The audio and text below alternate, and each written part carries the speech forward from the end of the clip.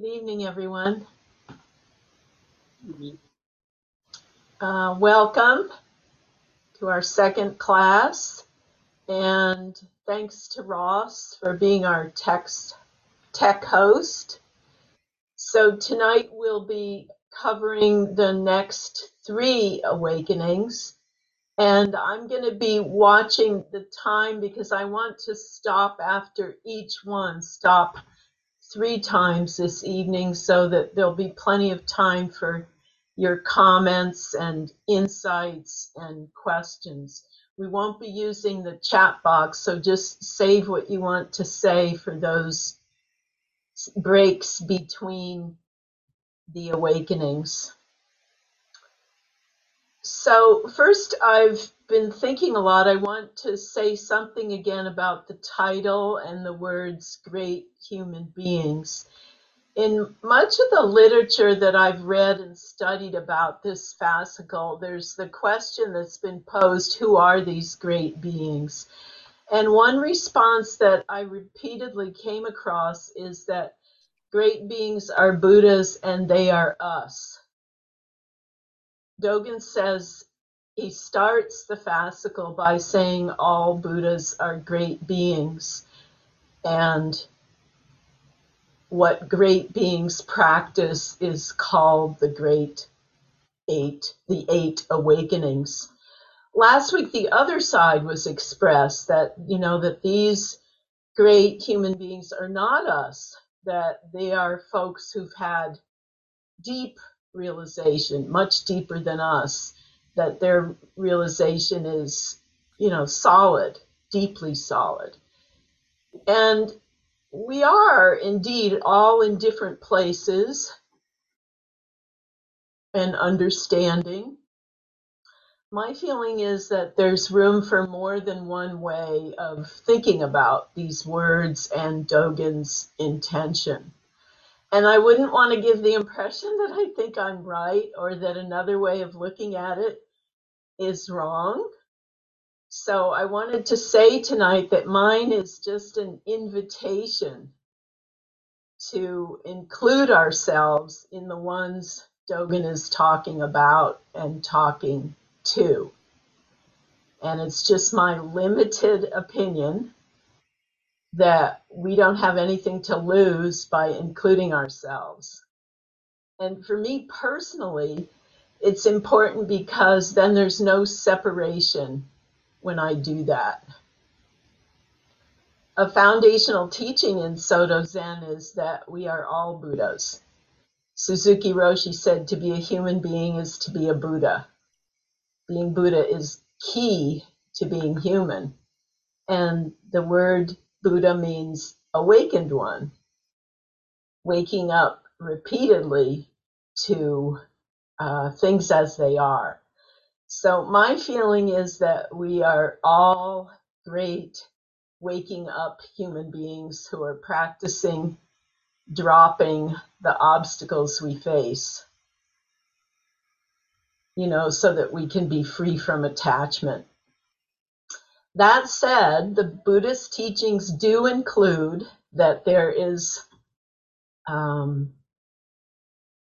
such a thing as great, deep enlightenment, and some may experience that, but there are no promises.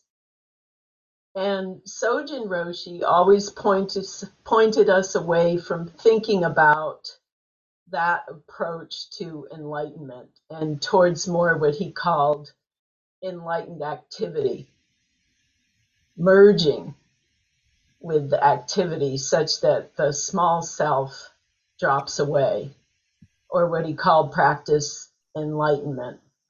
And Okamura Roshi says that if we practice to become a great person, we may compete with others and we may compare ourselves with others. And as a result, we just end up imposing our own self-centered, limited ideas about practice onto everything around us.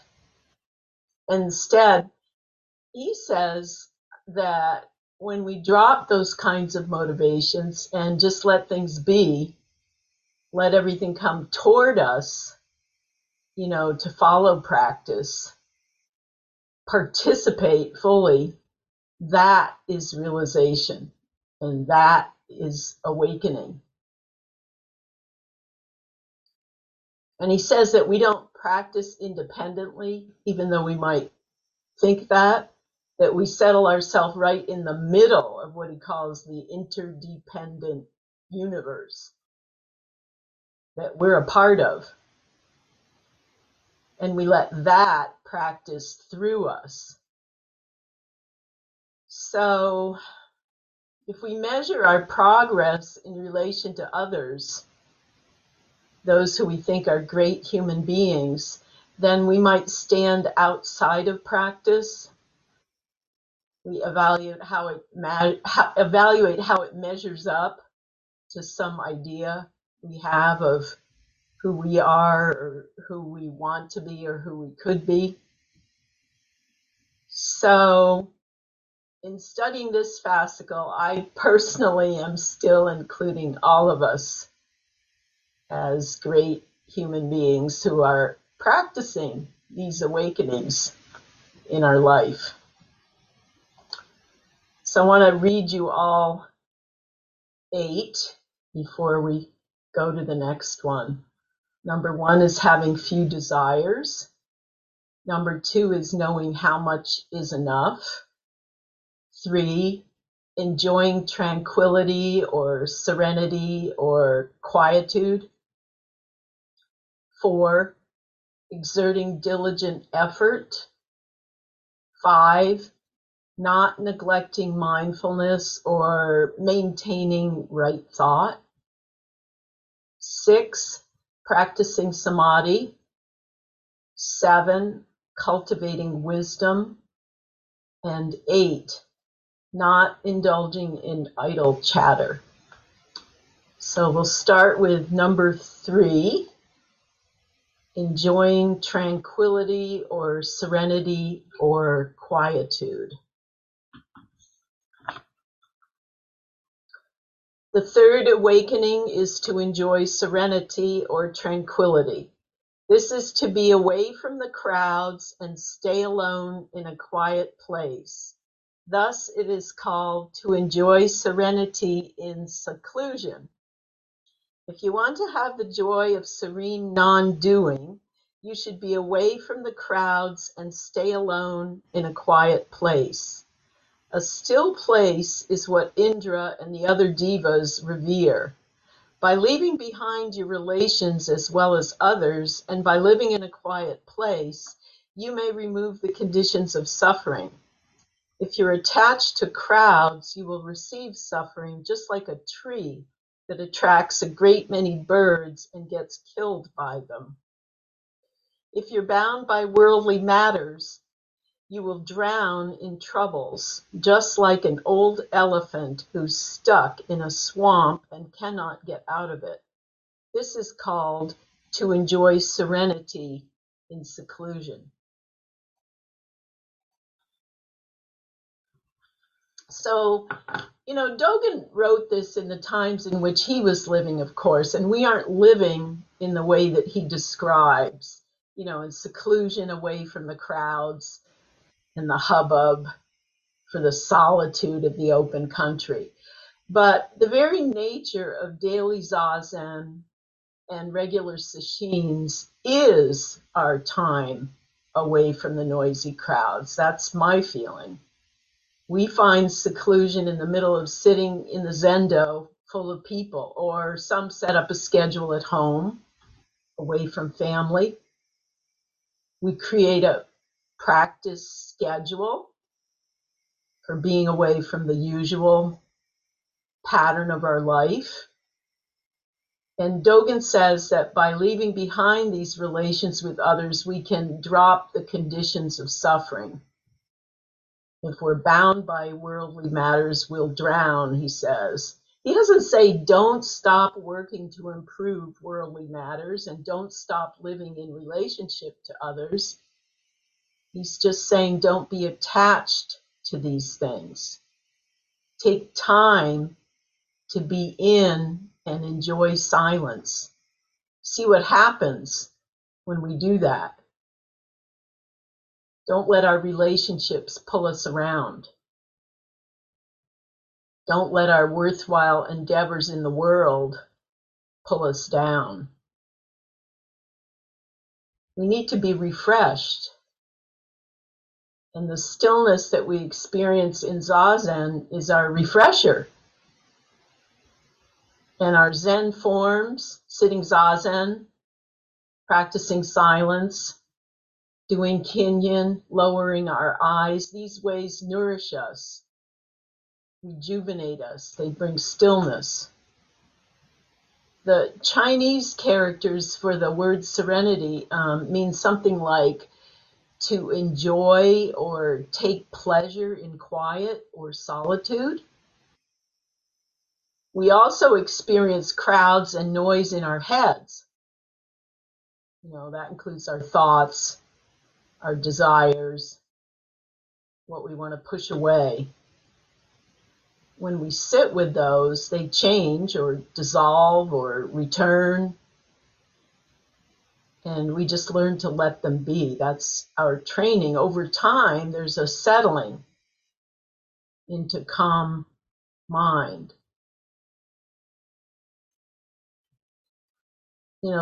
The writer Wendell Berry, he's known to have said that the best of any song is a bird song in the quiet, but first you have to have the quiet.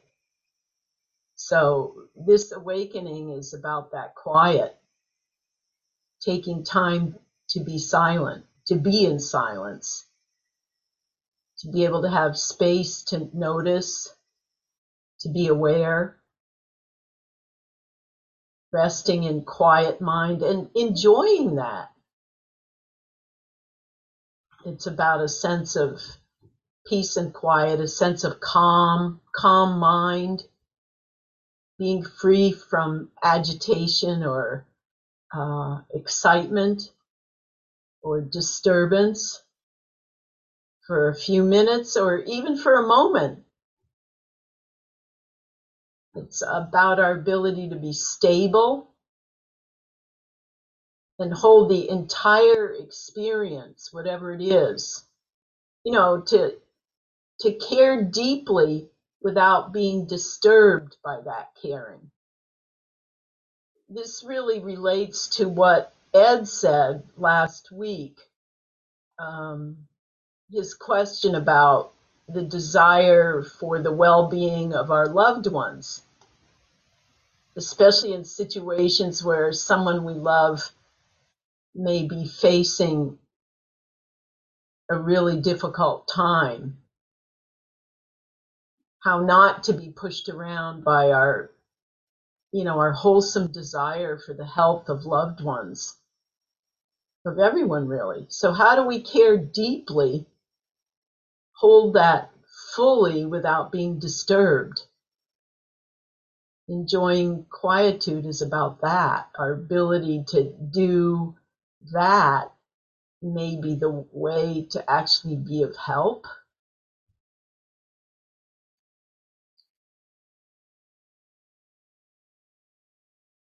Takuan Roshi was kind of a major figure in the Rinzai school of Buddhism, I think in the mid-1500s to the 1600s.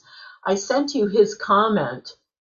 He says, keeping the mind tranquil as it moves in the myriad directions in the midst of uproar and commotion is true tranquility.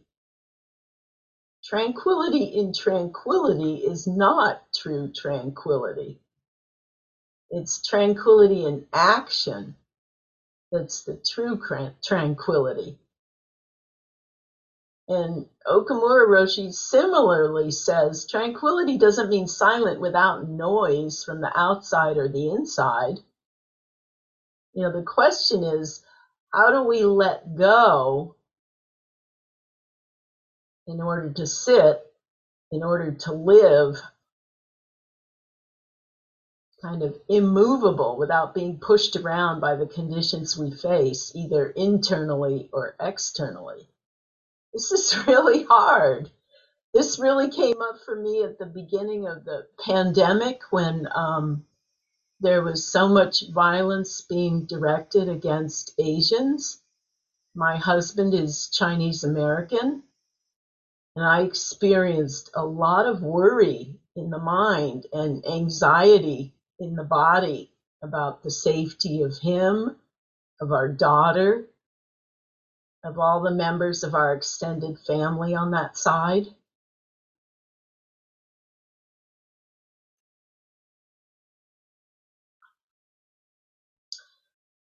Gil Fronsdal says that tranquility is about nourishing ourselves. And he asks, is there a nourishing attitude? Is there an attitude of do this practice, engage in our life, live our life so that the way we live feels nourishing and wholesome and supportive?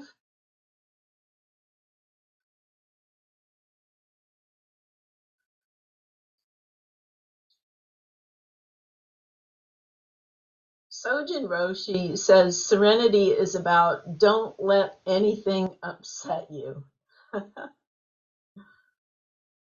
It's about a settled mind. He says settled in the hara, way down deep. He was always saying that. Settled in the hara. So he says, and I want to quote his words, when we know about our own deep mind, motivation will come from within rather than from outside. We call that settled mind or tranquil mind, where we're not thrown off by waves on the surface of the mind.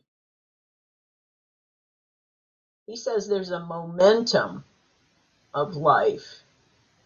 We go along living in that momentum. In fact, we're attached to it. We depend on it. And then suddenly, what if something happens? If we're not driven by our usual momentum, then what do we do next? What's next? What do we depend on? When the pandemic started, this is a perfect example. The momentum of our life really changed suddenly. I came home from the college where I teach on a Thursday afternoon in March. And on Friday, we all received an email from the school saying, don't come back on Monday. The campus has shut down and put all of your classes online.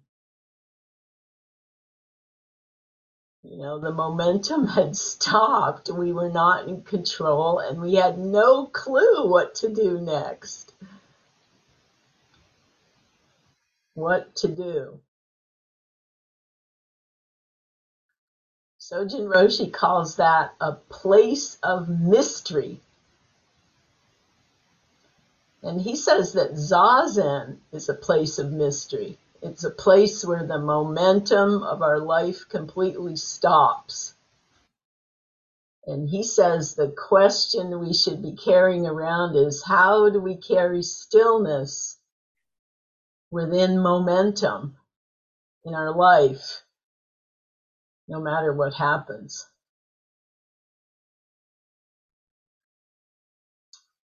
So I want to stop here and open it up and also invite if there's anything left from last week that folks want to say, but also your insights, comments, questions about this particular awakening.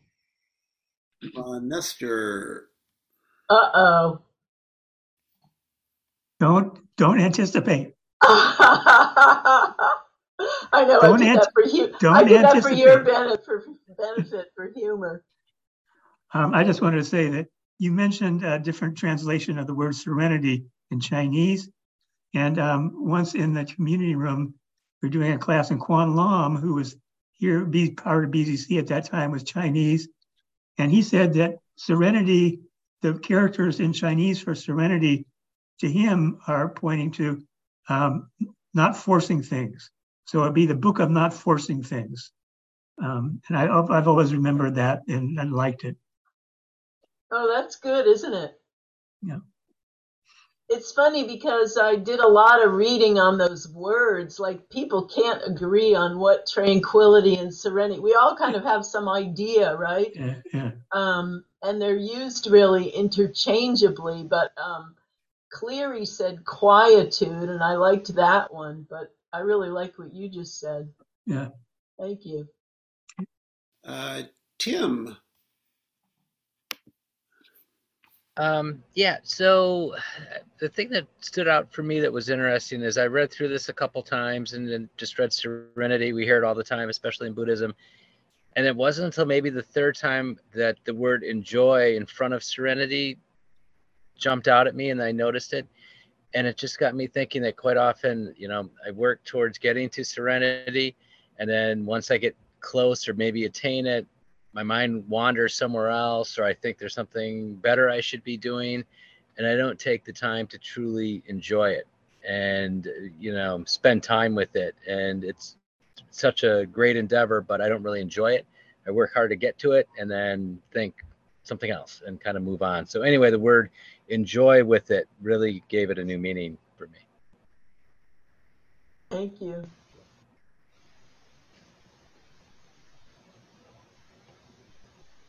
Sue Osier. Thank you, Ross. Thank you, Susan. I love this word. I love this instruction, if you will. And you've had a lot of experience in nature, Susan. And what would you say about that and your experience of serenity? Well, that's an interesting question, because when I read this, I thought, those words are so lofty: serenity, tranquility, Serenity is kind of like, a sunset, right? That kind of serene feeling of beauty, right? And tranquility is kind of like, when you think of calmness, it's like no ripples on the water, right? So how do we translate that to us? No ripples in the mind, tranquil mind, the beauty Well, of it, the enjoyment. I liked what Tim said about enjoying it. You've yeah, spent a lot of time outside yourself. What do you think? I think that, Sojin always said, ask how questions. And how do I put myself where there is serenity, allowing serenity? It's not a do thing, I think. It's a state of grace, like so much of our realization. And some of the how steps for me seem to be, how do I get out in nature more? Or the importance of having that alone time for me is just really crucial for just sort of a delight in where I am. That it's been really great to Yeah, realize that. thank you.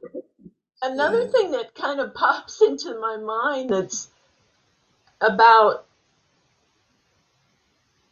staying with that moment of quiet and enjoying it. I'm going to retire at the end of May, and people keep asking me what I'm going to do. And I really like what I do. I'm still enjoying what I'm doing. I'm not there yet. So I'm really trying to stay with what I'm doing at the moment, the class that I have, and the students who are so great, and not jump ahead. It's not that I don't have ideas, but I'm really trying to stay with that enjoyment part. And I think that's also true. When we get up from the zafu, we go out into the world and we're active, but the tranquil part is about sort of doing nothing and just enjoying that, because it's nourishing us. So that also comes to mind. Yeah, feeling nourished or the experience of being nourished allows one to go out and take the tranquil mind out the gate, so to speak. Thank you. Thank you, Sue. Carol Paul.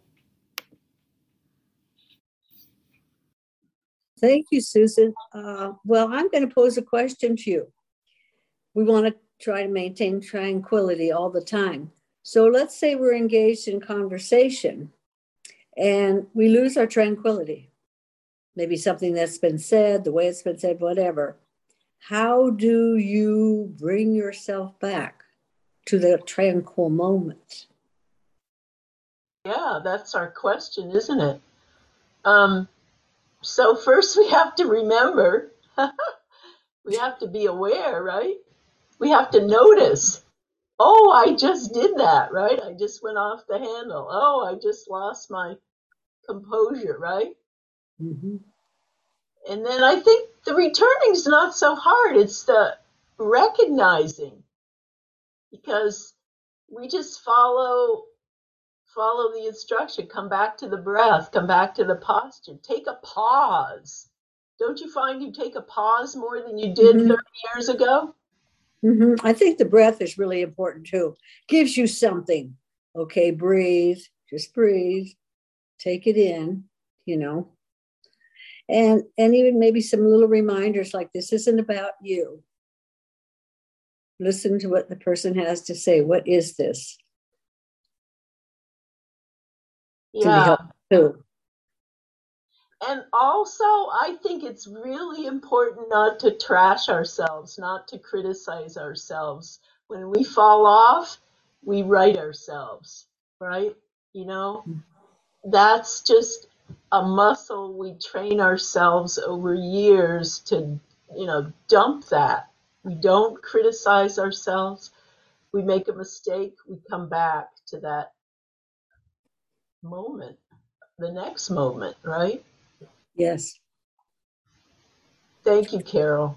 Thank you. Mira Queen. So I love tranquility and serenity. I certainly enjoy it. I don't have to remind myself to enjoy it. So the part that stood out for me here was tranquility in commotion is true tranquility. That's the harder one, right? Not when we have the quiet on our cushion. So our last long retreat, Hosan called it the power tool retreat. Oh, right. Do people remember that? I mean, I had all I could do not to run out of this endo. I just wanted to run out and just go home. And I actually did that once, like 30 years ago. There was a situation where it was like a power tool and I left. So what I did this last time was I took earplugs,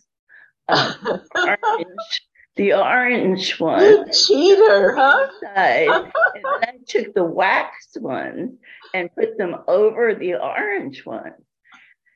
It helped a little. I mean, it's not like I didn't hear those power tools, but it helped me stay calm. But I felt like,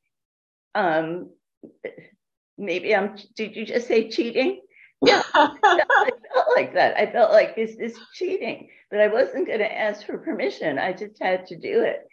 And I just keep remembering that I heard that the Buddha's advice was to find a quiet place in the forest and sit under a tree. He didn't say sit next to a construction site. So that's why I thought I could do that. Yeah, I think what you did was skillful means. I think that was very smart, Miriam. Thank you. I didn't run.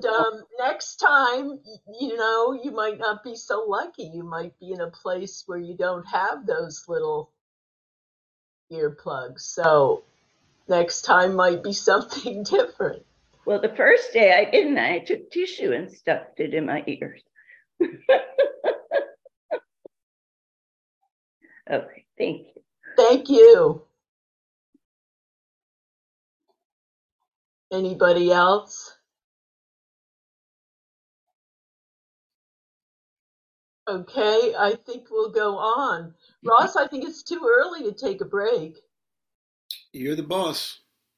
Well, Ross told me we should take a break in the middle, that people need a break from me. So I said, okay, this week we'll take a break.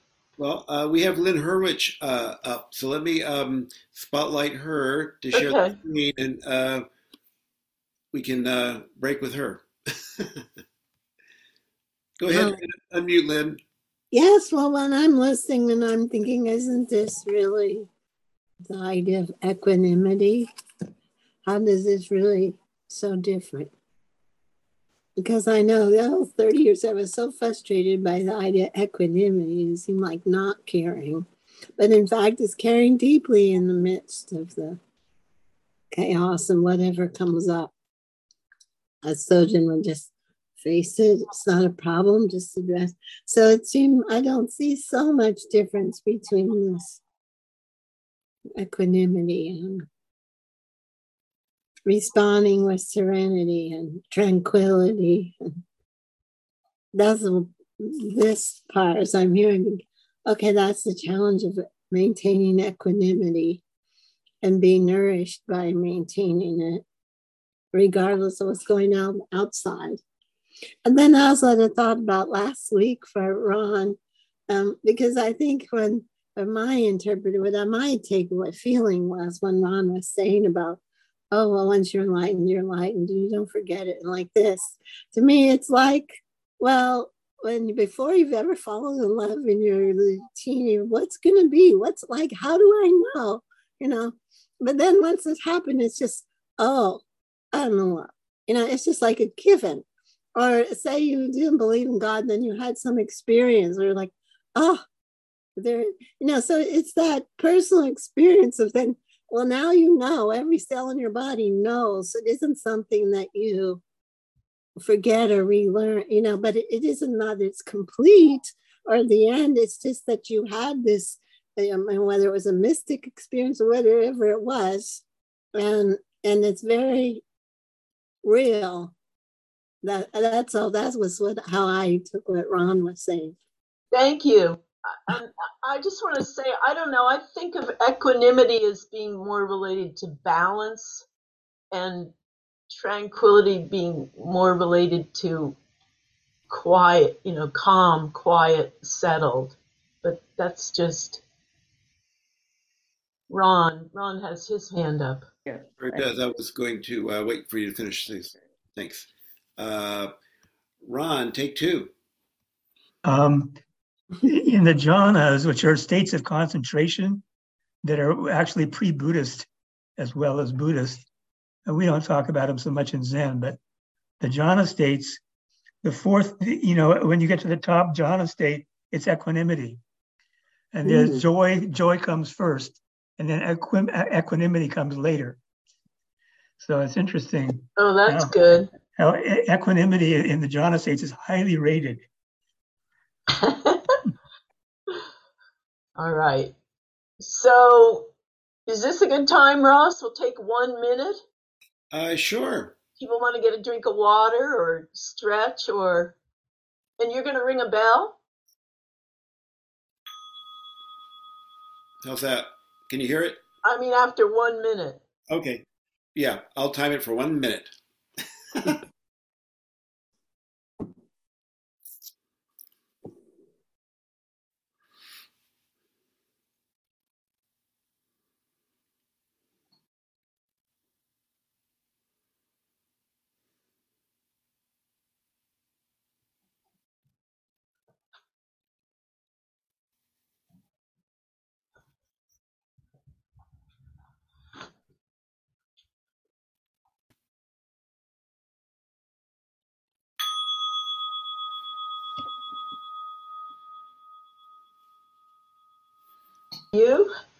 So now we'll go to awakening number 4, exerting diligent effort.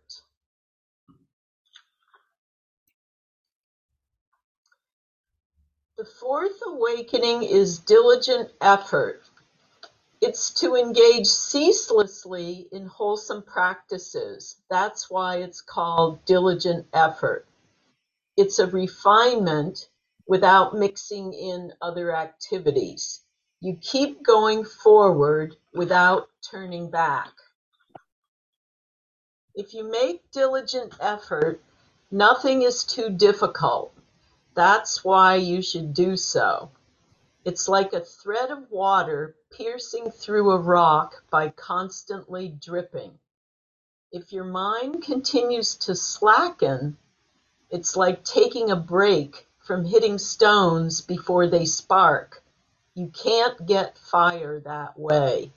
What I'm speaking of is diligent effort.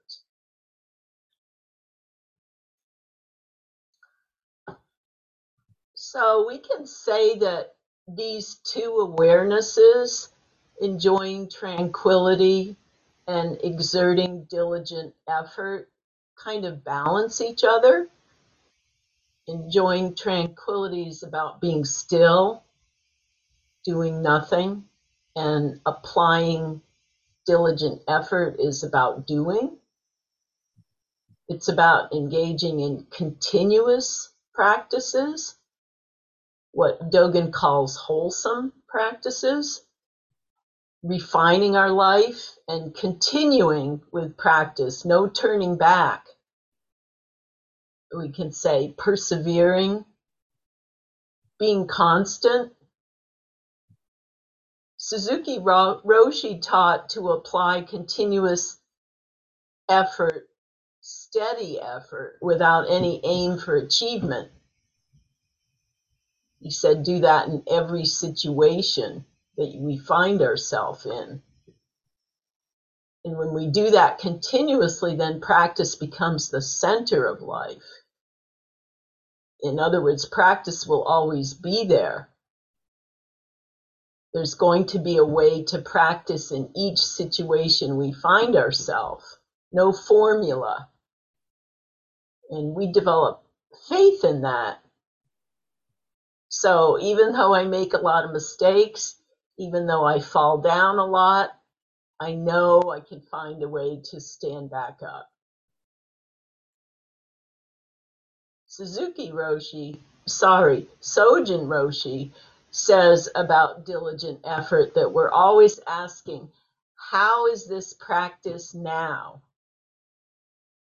Every day, in each changing situation we find ourselves in, we can ask ourselves that. What is practice now? Sojin once told me that people criticized him for falling asleep during Zazen. You know, he often fell asleep during morning Zazen. And he told me, that's true, I do fall asleep during Zazen, but when I wake up, I immediately sit up and follow the breath and posture. I'm always returning to practice. So setting up a practice schedule and following it helps us to apply diligent effort. We learn to take ourselves seriously by doing that, while we let that lightness kind of shine through. And Aitken Roshi, I sent you some things he said. He encourages us by saying, use your time, right? Invest in it. Invest in your practice. Please persevere. Don't bet on there being a tomorrow. The time of true life is this very thought frame. Who's in charge here, he says. And I'm all right to the bottom. So with that kind of rigor of Buddha and the compassion, self-compassion of Kuan Yin, he says, please persevere.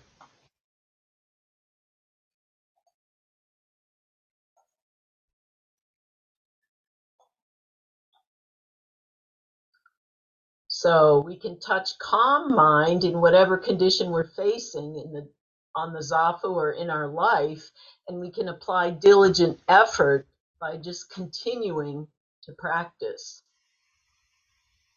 coming back to the practice, coming back to the practices we learn. And we find balance by doing that. Not too much effort, not too little effort. Stretching ourselves, but not pushing. So it's about being regular in the way we approach our life. And it's about sincerity. And it's about follow the schedule completely. Setting an intention and then following it. And paying attention to the quantity and the quality of our effort. You know, is there a balance? So too much effort can lead to tension or restlessness, but too little effort can lead to sleepiness or laziness. Sojin Roshi always told us that our cosmic mudra is the barometer of practice of our life, actually. He said pushing the thumbs together, when we feel that we're pushing our thumbs, that indicates tension. And not touching our thumbs indicates too much looseness. So what's the balance? And what's the quality of our attitude? Are we kind to ourselves when we make mistakes? And is our effort heartful or is it rote? And is there something extra in the way I bow? Do I bow with the heart of Buddha? With some feeling that Buddha brings to the bow? Where am I when I bow? Am I present to the bow, or is it just a form to follow?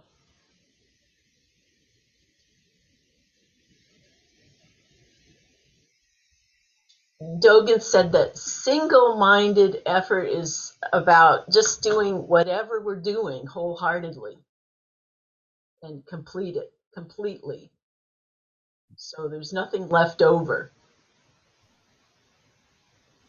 like a fire that burns itself out. So whatever we do, if we bring diligent effort to our activities, driving, shopping, sitting zazen, standing in a line, cleaning the house, it's practice, right?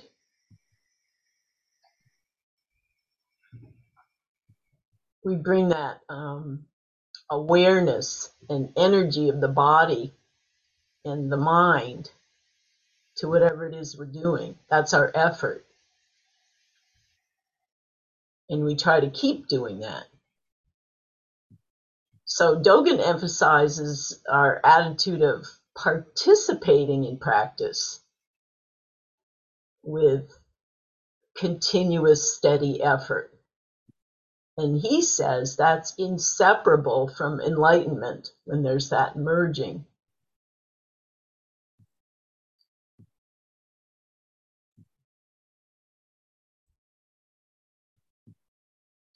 Here's what Suzuki Roshi says about making effort. Any effort we make is not good for our practice because it creates waves in our mind. It's impossible, however, to obtain absolute calmness of our mind without any effort.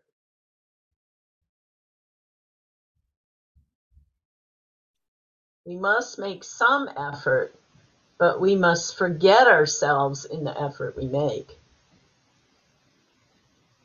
In this realm, there's no subjectivity or objectivity.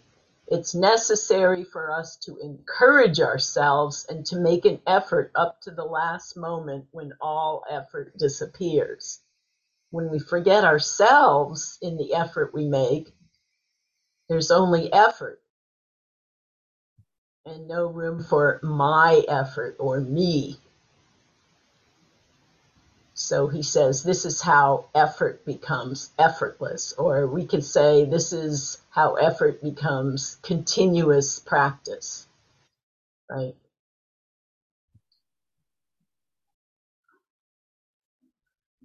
I want to read you a little bit from Ajahn Chah. I don't know if you've read this book, Food for Thought. Sorry, Food for the Heart.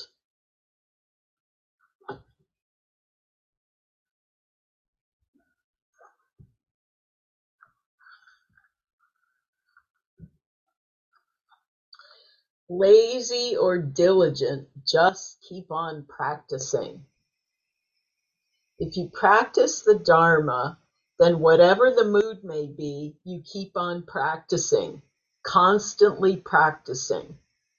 The way of self-indulgence is not the way of the Buddha. When we follow our own views on practice, our own opinions about the Dharma, we never see clearly what is right and what is wrong. We don't know our own heart. We don't know our own selves. Therefore, to practice while following your own teachings is the slow way. To practice while following the Dharma is the direct way. Lazy, you practice. Diligent, you practice. You are aware of time and place. This is called developing the heart. The Buddha taught like this, quote, Ananda, practice a lot. Develop your practice constantly. Then all your doubts, all your uncertainties will vanish. End quote. Your doubts will never vanish through thinking, theorizing, speculating, or discussing. Nor will your doubts disappear by not doing anything. All defilements will vanish only through developing the heart through right practice.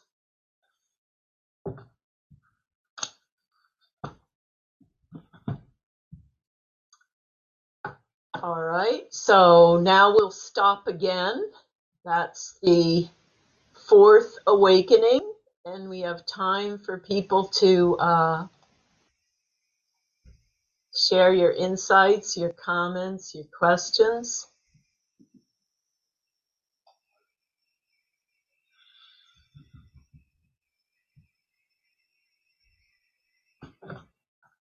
Sue Dunlap. Hi. So your example of practicing standing in line, specifically, how do you do that?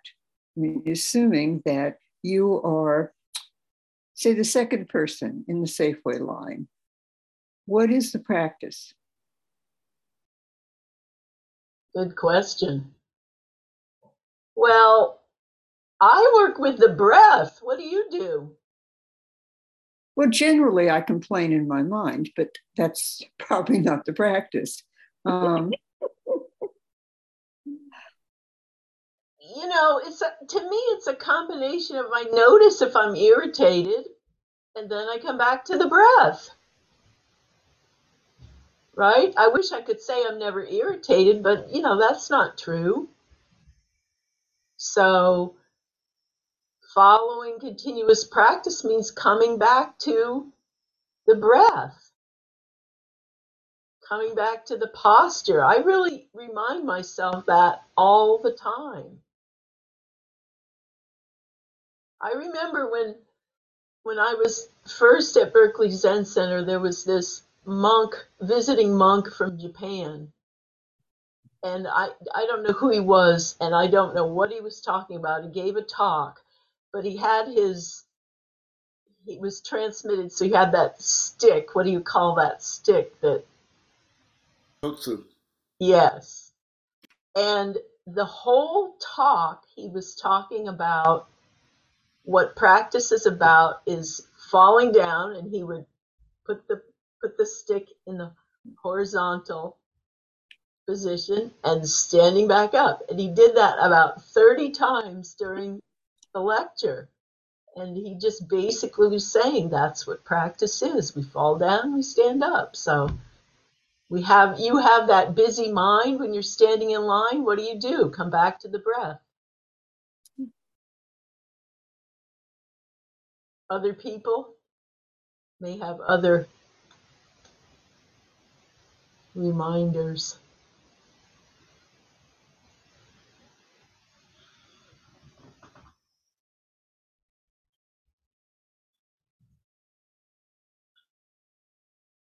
I'm reminded of what you said the other day, Susan, about when Suzuki Roshi said that you feel there's a problem. It's inside. It's you. It's not out there. So if I'm in line and I feel impatient, I realize, like the bumper sticker says, I'm not in your hurry. And so it's more for me. It's an awareness and an actual acknowledgement, and then I can go to a breath awareness or a posture adjustment.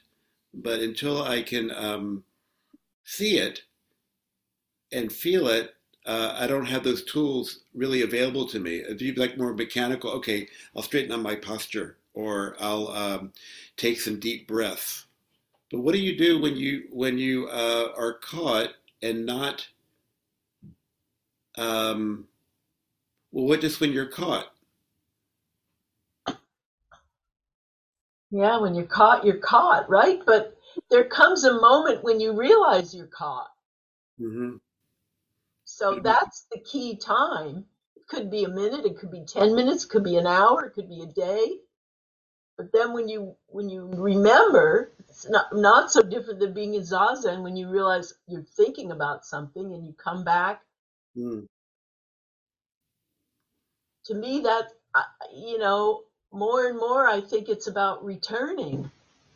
Yeah, and not getting caught by how long it takes to get to so-called tranquil mind. However long it takes, it's a minute of zazen. A minute of awakening is a lifetime of awakening in a sense. Rather than saying, "Gosh, I want to wake up quicker.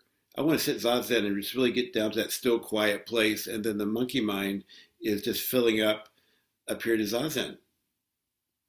Yeah, that's good. Yeah, thank you.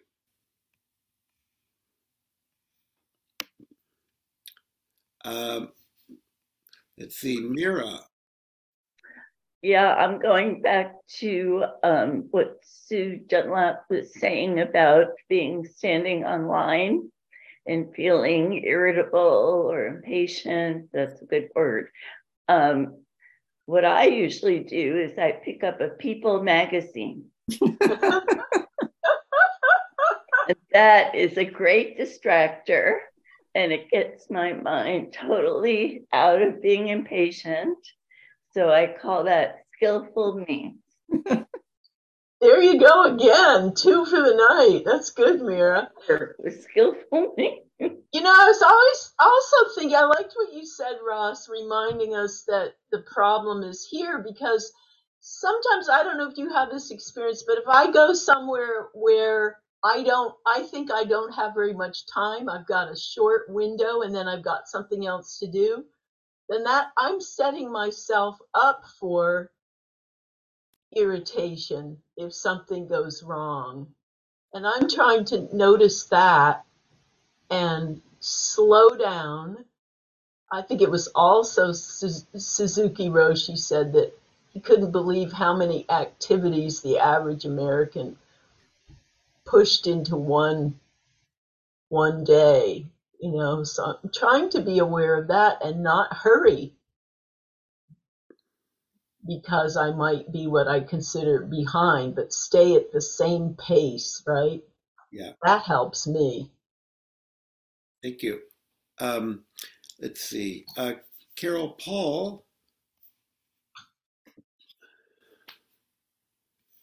Well, I just have another little tool, although I think I like Mira's better, this for Sue.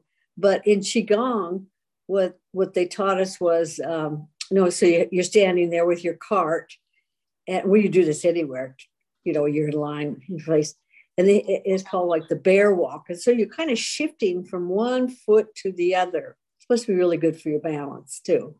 Just doesn't sound like much, but it does distract the mind. And you're doing something good for the body just by going back and forth on the foot. Then you can start to lift it, get a little more balance. So another little tool. That's good, Carol. You can remember. Okay.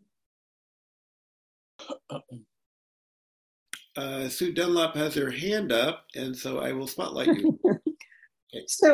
So what is irritation?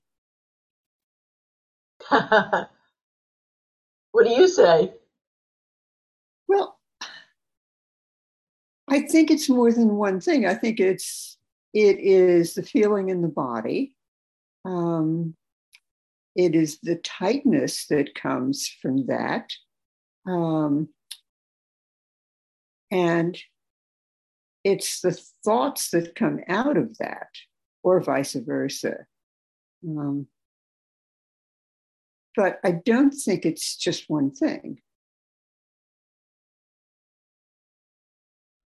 That's good to pay attention to. What's the first?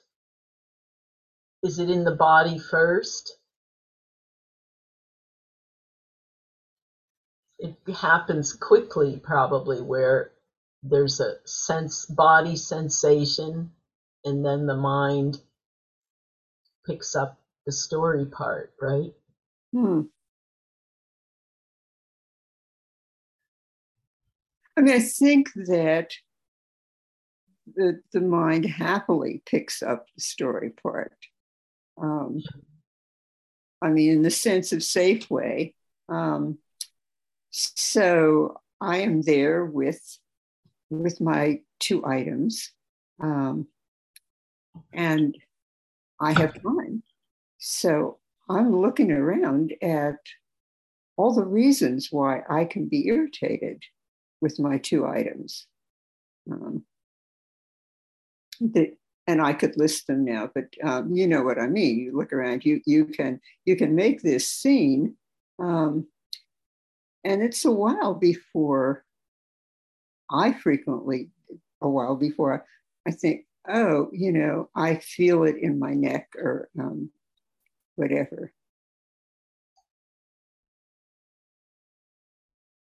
And it's a while before I want to give up the irritation. Maybe that's a key point. So we could kind of look at irritation as a kind of desire. If we go back to last week's awakenings, and we could consider some of what we talked about. We could consider really practicing with Trungpa's idea that we can express appreciation for wherever we are. We could try that in a situation where, hey, look how lucky I am to be looking at all these people that are also standing in line, or these kids that are running around, or whatever it is. I mean, I just think that increasingly that's something we could all try, so that we're aware that irritation takes us away from enjoying that moment.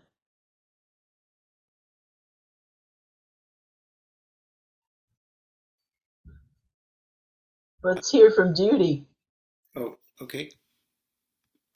Thanks, Susan. What you just shared reminds me that Maizumi Roshi would often say, appreciate your life.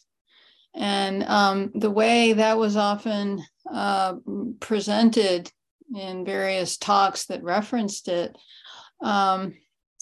was that the word appreciate has a different tonality than grateful or thankful or something like that, which almost sounds like it's a positive quality, where appreciate has more of an even tone to it, which is just that seem more aligned with what you were just saying. Something about just as it is, this is, and so just being present to and with and as what is in a way being free from desire to me. And it also connects to in the last the earlier awakening. I remember that Okamura Roshi, in some talks that he gave on these awakenings, he talked about that practicing in a quiet place is not literal.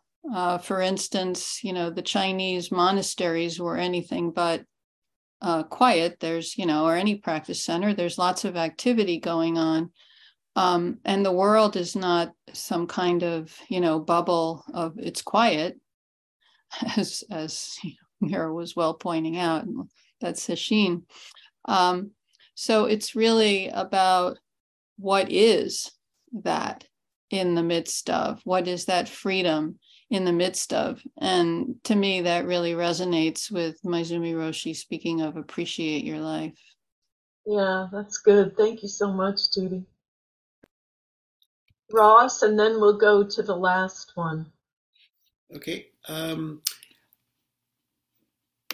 Thank you. I was thinking about irritability and standing in line, and I read in the paper today about some people in Ukraine that were killed going to the grocery store, and thinking about the privilege that we have, or the good fortune we have, just to be able to go to the grocery store and wait, and here are these people that are just going to get groceries and they wind up getting killed. And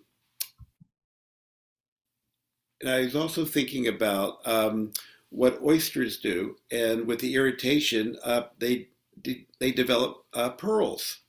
And even though it's a beautiful metaphor, and it feels like impossible to make a pearl from the irritation that I feel, that the responsibility, again, to echo Suzuki Roshi, is to come back to this person, and what can I do to make a pearl or a teaching or learn something from this irritation that I'm experiencing. And I was remembering your story, Susan, about Sojin overhearing someone, arguing with him, and he looked at the other side of the person. It wasn't just the irritation of the person's expression of upset, but what's deeper there, and that we all have this, one bright pearl, as the famous Vesicle states, but we lose sight of that. We lose sight of that pearl. And that's really, that example is good because he really enjoyed the person. I remember him saying it's just energy, and he often used to say that about the kinds of energy that we don't like. Well, it's just energy, and what's on the other side of it. So thank you. That's a really good reminder. Okay, let's take Rondi, and then let's just go to the last awakening. Okay, looking for Rondi's picture so I can spotlight her. Thank you, Susan. So I just wanted to say that my Tai Chi instructor, now deceased, had a mantra that I think came to her in the practice, and that was it's a slogan from Tai Chi, and it's sort of related to what Carol was saying, and it's what she would say is, when we were doing these various forms, it's the effort of no effort, and so that's a very sort of pivotal reminder. So that was one thing I wanted to say. And the second thing was, the Berkeley Zen Center is not known for its quiet situation. There are ambulances going to the hospital. There are fire trucks going down Adeline. There are boom boxes in the tennis courts, and Sojin would tell us that it's important to practice in such places. It's good. It strengthens your practice because there's a way that you really are focused on the meditation. And at a certain point, you have to let all the distractions go. It is what I've experienced.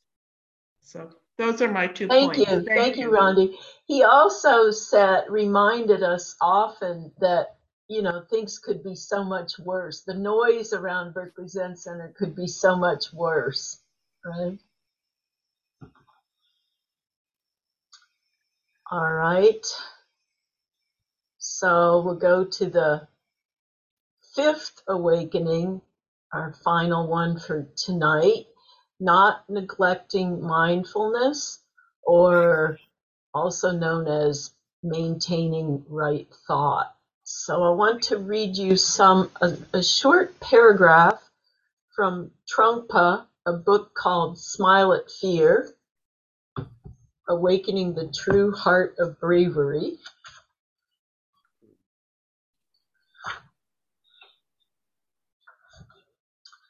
So he says, cultivating mindfulness is the attitude that allows us to see ourselves and the world quite accurately and precisely. When we talk about attitude in this context, we're talking about developing the awareness of mind, which is precisely what mindfulness is. Awareness of mind means that you are fundamentally aware and that your mind is aware of yourself. In other words, you're aware that you're aware. You're not a machine.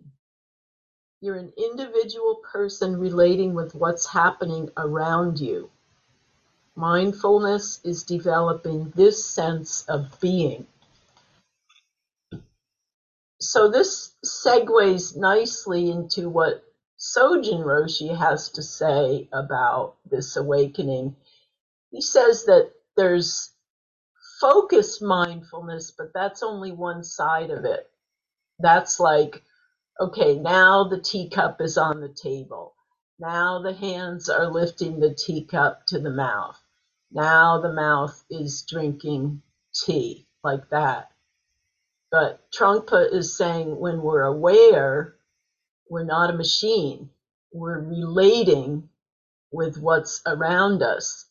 And Sojin Roshi says what's really important in not neglecting mindfulness is to always be asking, what am I doing now? I realized I didn't read you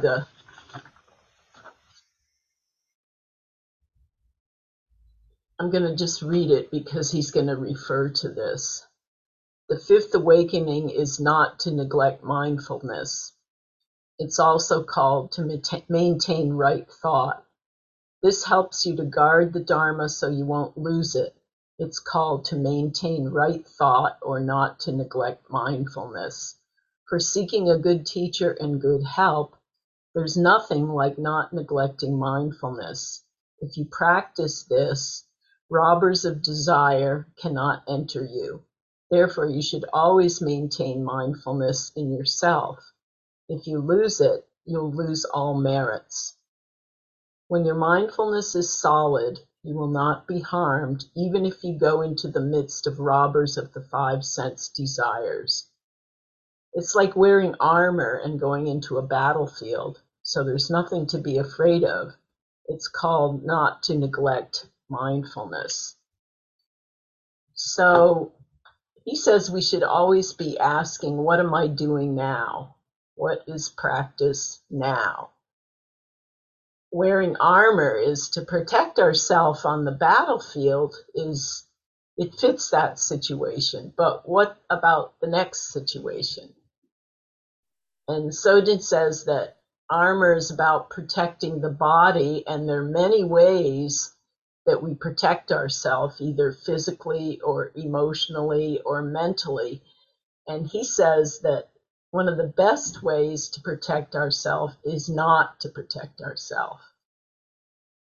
In other words, to be flexible, to be open, not stiff like steel armor. So, like in a storm, in a heavy storm or a high wind, plants bend. In a field, a crop of plants, they all bend to one side, and they do that to protect themselves. They respond to the change in the situation. If they're alone, then their stems will snap. But together they work in unison. Even though they're doing it individually, they move as a group. And, I was thinking, we're able to do that. At our core, that's natural.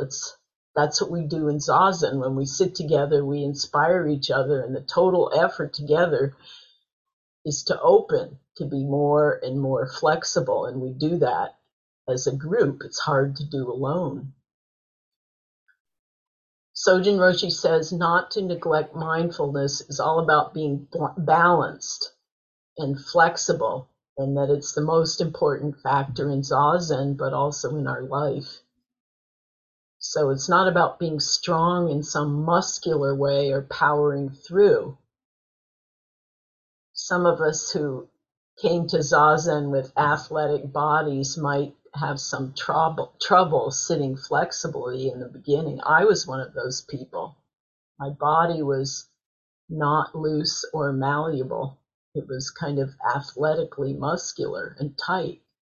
So it took some time for my legs to drop to the floor and for my shoulders to start dropping.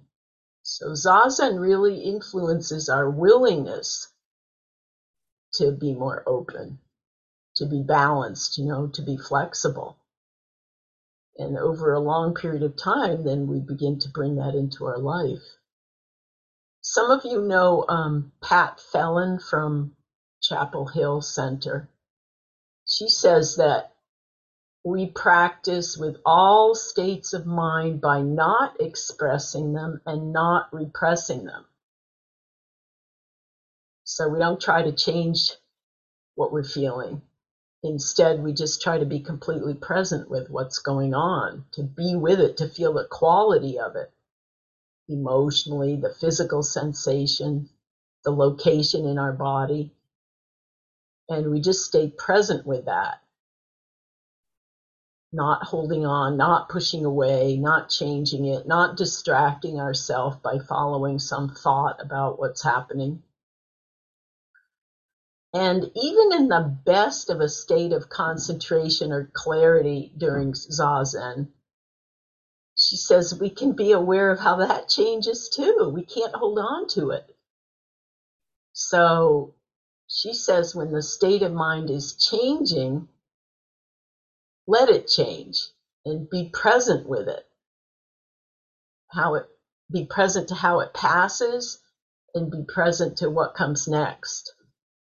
So mindful attention, flexible, open to change. And I would add no commentary on it, no criticism, no analysis, just not neglecting mindfulness. Sojin Roshi says that when we catch ourselves reacting and we say to ourselves, oh, I'm reacting to this situation, it's in that realizing that we're reacting, that's where there's mindfulness of practice. That moment where we catch ourselves. That's what we come back to. So he says, if we know what we're doing, oh, I'm reacting, right there we have mindfulness of practice.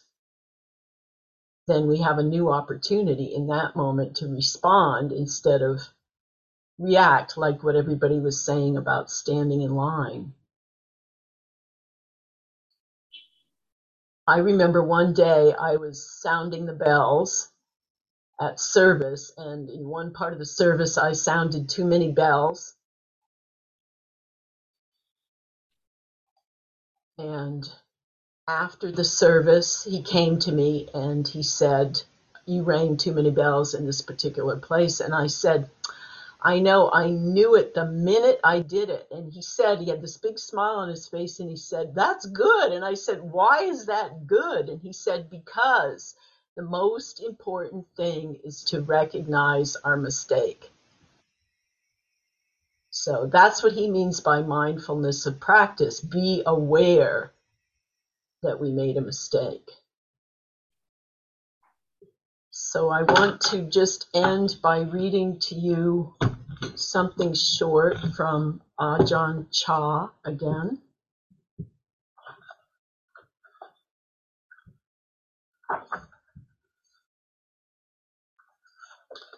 He says, it's like a water in a bottle. We tip it out slowly and the water drips out, drip, drip. But if we tip the bottle more, the water runs out in a continuous stream. Mindfulness is like that. If we accelerate our efforts practicing in an even, continuous way, our mindfulness will be uninterrupted like a stream of water. No matter whether we are standing, walking, sitting, or lying down, that knowledge is uninterrupted, flowing like a stream. Our training of the heart is like this. After a moment of mindfulness, it's thinking of this, thinking of that again. It's agitated, and mindfulness is not continuous. But whatever it thinks about, never mind. Just keep putting forth the effort. It will be like the drops of water that become more frequent until they join up and become a stream. Then our knowledge will be encompassing.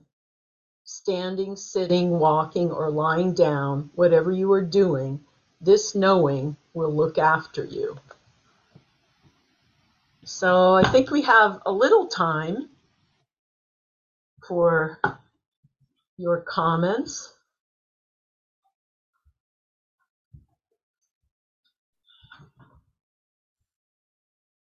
Your experience of mindfulness and practice.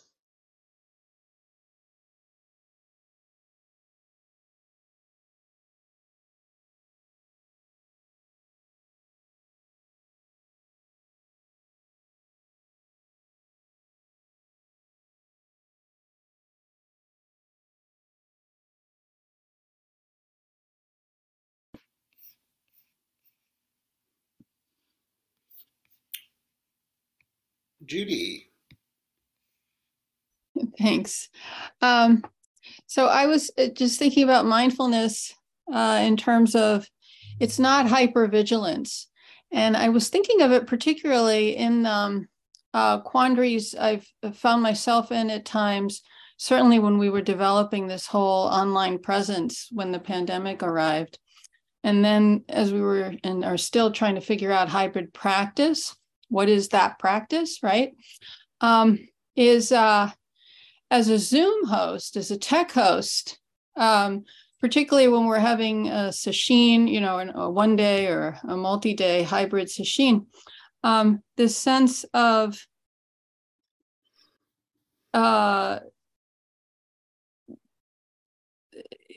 when is it appropriate to send a chat to the Zoom host? And when is it appropriate for the Zoom host to respond to that chat?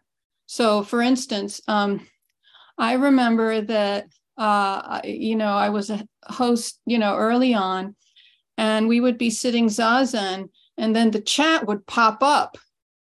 And I had this impulse, that it appeared, oh, something must be up. And I'd have to catch myself, and I would check it sometimes, and, it could wait. Most of the time, right? I mean, really, there's no physical emergency when we're on Zoom. It's different than in the physical Zendo. I mean, maybe there is in your personal space, and then probably sending a message to the tech host isn't what you need. So, but I noticed that I had to adjust. I had to adapt practice in a space of not really knowing what's the form. Whereas if we had been in the physical Zendo and I was sitting, in a seat with that kind of if we could think equivalent responsibility, most of the time, nobody's coming up to anybody during Zazen. You know, a question might appear, but we maintain our seat on the cushion. And then often the encouragement is sometimes whatever that question or concern was, you don't even remember that you had it when the bell rings.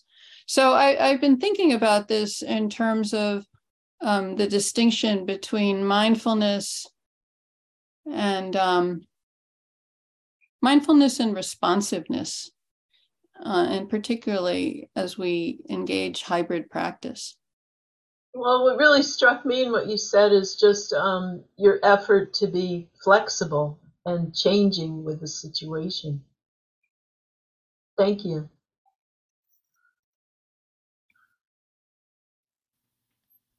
Anybody else?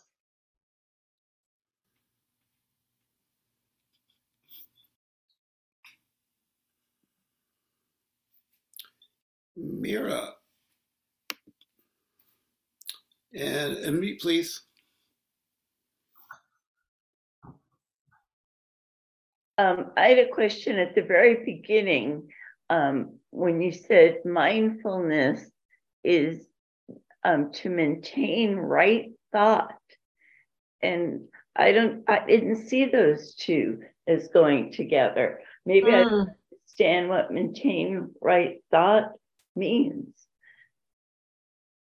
I mean, some people translate it as not neglecting mindfulness, and some people translate it as maintaining right thought. But I don't think thought the way we're thinking of the word thought. To maintain the mind, right? So to maintain right thought didn't work for me. Well, then stick with not neglecting mindfulness. Yeah, well, that's Does that fine work for for me. you? Yes. I'm going to cross that out, maintain right thought. It looks like Carol's going to have the last comment or question. I had kind of the same thought as Mira did, and maybe we could bring it up next time. I want to think about it. Maintaining right thought seems so different than everything we've ever talked about mindfulness. So Just say why, briefly. Well, mindfulness is just all the things we've been talking about. If I'm cranky, being mindful of that. If I'm, all the negatives, so-called negative things, I'm just mindful of it, which is so different than maintaining right thought. I guess maybe that maintaining right thought, I got to be upright. I got to be, I don't see it as allowing for negative, those kind of thoughts, right thoughts. So I think we could, maybe those words, maybe right is a problematic word for us culturally, but the way I see it is maintaining right thought is about sort of panoramic vision, inclusive vision. And okay. Yeah, that makes a difference. Okay, seeing it that way, because I think you're right. Getting kind of stuck on right, positive or. Yeah, let's all think about that, and maybe we can check in about that next time. Thank you all very much for coming and sharing your thoughts, and I hope you have a great week.